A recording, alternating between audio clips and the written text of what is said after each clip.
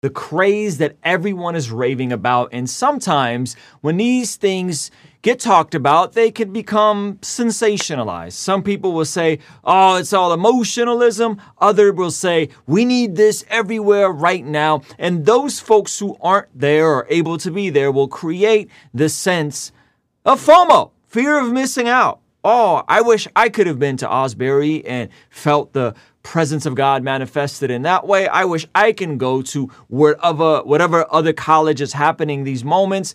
And I think that's a good desire, but often it could be a bit misguided. And so we're going to be talking about that in this video, specifically reacting to a clip from Pastor Shane Idleman of Western Christian Fellowship here in California, and some great insight he just had on CBN News that I found extremely refreshing. And if you watch till the very, very, very end, I got a great passage that'll glue all of this together and hopefully provide some context to this very polarizing, unnecessarily polarizing issue that we're dealing with. So let's jump into this. This is from his conversation on CBN News called God Supernaturally Does Amazing Things, Pastor's bold prediction amid Asbury revival. Okay. And this is at about the 9-minute and 4-second mark. Now, to be clear, this is not a pastor that's like super duper charismaniac. He even claims to own a John MacArthur study Bible. Okay. So shout out to all the Johnny Mac fanboys out there. All right. So let's jump in. And I just want to give you guys this one little bit of nugget that I thought was very interesting. I couldn't get to our bills, and it was just... Let me pull this back just a hair. Now listen to what he says here. People are calling on God and seeking him with all their heart, with all their strength. They're praying, they're fasting. God will deliver on his promise to bring a season of revival. It might be personally, it might be corporately, it might be, to an area like this. And why not the universities? Retake back theology, the right theology, retake back the educational system, the young adults. Plus they don't have kids, they don't have jobs, they can come to 12-hour worship services, So he says something interesting here. God moving at the universities. That's a big W if you ask me. That's a great thing. And he says, taking back the education. And when people genuinely have a desire for the presence of God and there's repentance of sin and all these different things happening, these are good things. But he says this one thing that I think is sometimes missed when we talk about revival in a practical sense. Listen to what he says here. To an area like this. And why not the universities? Retake back theology, the right theology, retake back the education. The right theology. I love that, by the way. System, the young adults. Plus they don't have kids, they don't have jobs, they can come to 12-hour worship services, They don't have kids, they don't have jobs, and they can come to 12-hour worship services. And listen to what he goes on to say next. So God's very practical as well.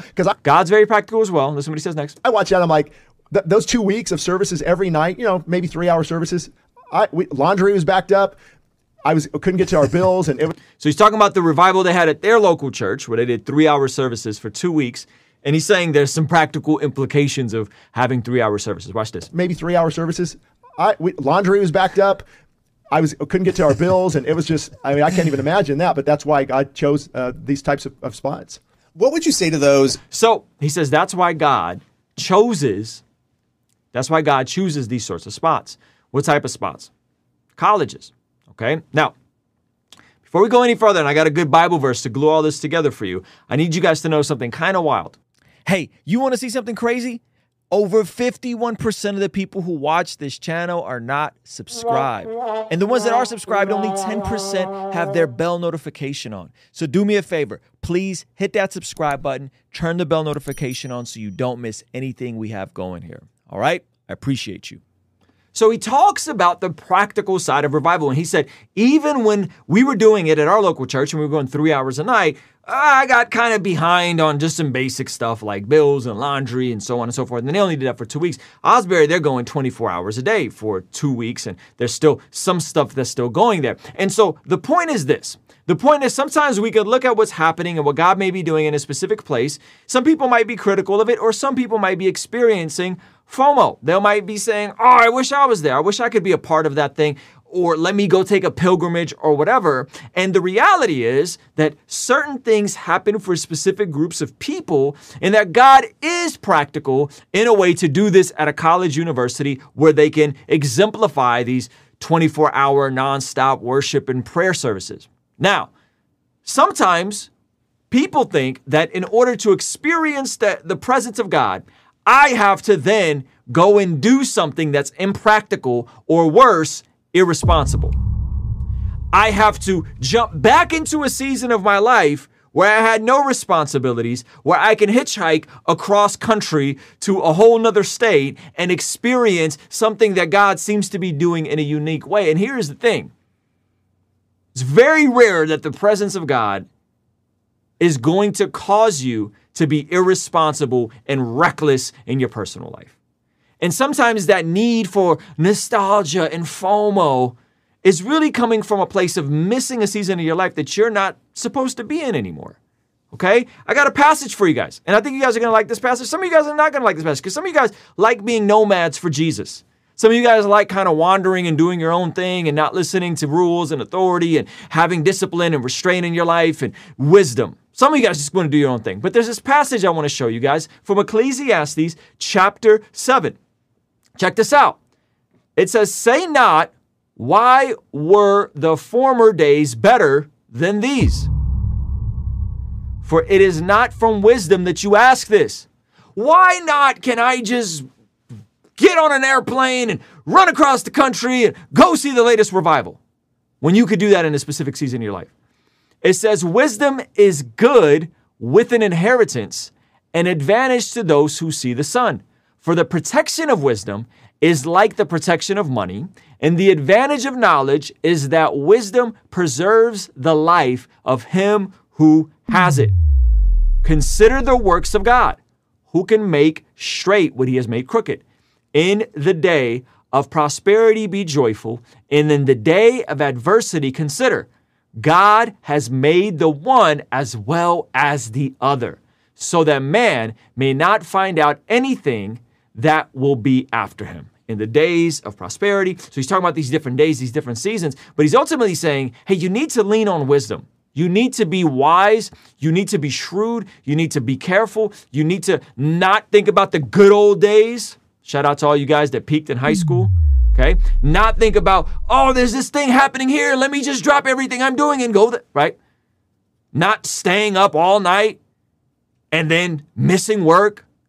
And then not being able to pay your own bills because God told you to go here and now your rent's not getting paid, right?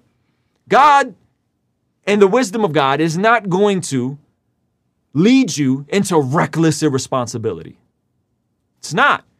And some of you guys are missing past seasons in your life. You're missing the season where maybe you weren't married. You're missing the season of maybe where you didn't have to work 40, 50 hours a week. You're missing the season of maybe where you didn't have kids. You're missing these seasons that you used to be, and then you're seeing what's happening in these other places, and it creates this FOMO, it creates this fear of missing out, where the reality is maybe God wants to do something specific in your season that looks different than 24-hour worship services where you're prostrate and repenting and crying and experiencing God in that way. Maybe, just maybe, God wants to use you at your job, in your home, while you're homeschooling your kids, while you're doing the simple things.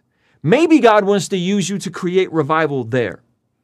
Maybe that we should stop concerning ourselves with all these other things. That amazing, praise God. Something's happening over there. We're going to keep praying for those areas. We're going to pray for more of these things. But you are not in the season of a college student. I mean, unless you're a college student. You're not in the season where you could, skip out on basic responsibilities like having to work. The scriptures also say, he who does not work ought not eat. So if you're married, if you're out of college, if you have a job, if you got a family, you got to work. You got to be responsible. You got to be practical. So I loved Pastor Shane's simple little nugget that he dropped in there, that perhaps the reason why this is happening in colleges is because college students don't have much to do but go to college. They have less responsibility. They could be up all night. And perhaps what God's going to want to do is different in the season of life that you're in, and that's okay. Stop being concerned about the days of your youth when you would get the Holy Ghost goosebumps down your neck and God would speak to you in a very real way, but maybe he wants to speak to you in a different way. Maybe he wants to speak to you in the routine and the mundane discipline of life that leads to consistency and abundance. Maybe God wants to use you in a different way. Just something to think about. Those are my thoughts on this entire conversation. If you want to see my other videos about the revival happening at Osbury, I keep mispronouncing that, you can check that out over here. If you want to go the extra mile, partner with what we're doing here for as little as $5 a month, exclusive podcast, exclusive live streams, replays of our daily live streams. Only 1% of the people, less than 1% of the people who watch this channel partner with us, and it would mean the world to us if you partner with us right over here. If we got to 1%, it would literally be life-changing. So consider signing up right here. I will see you over there, all right? Peace.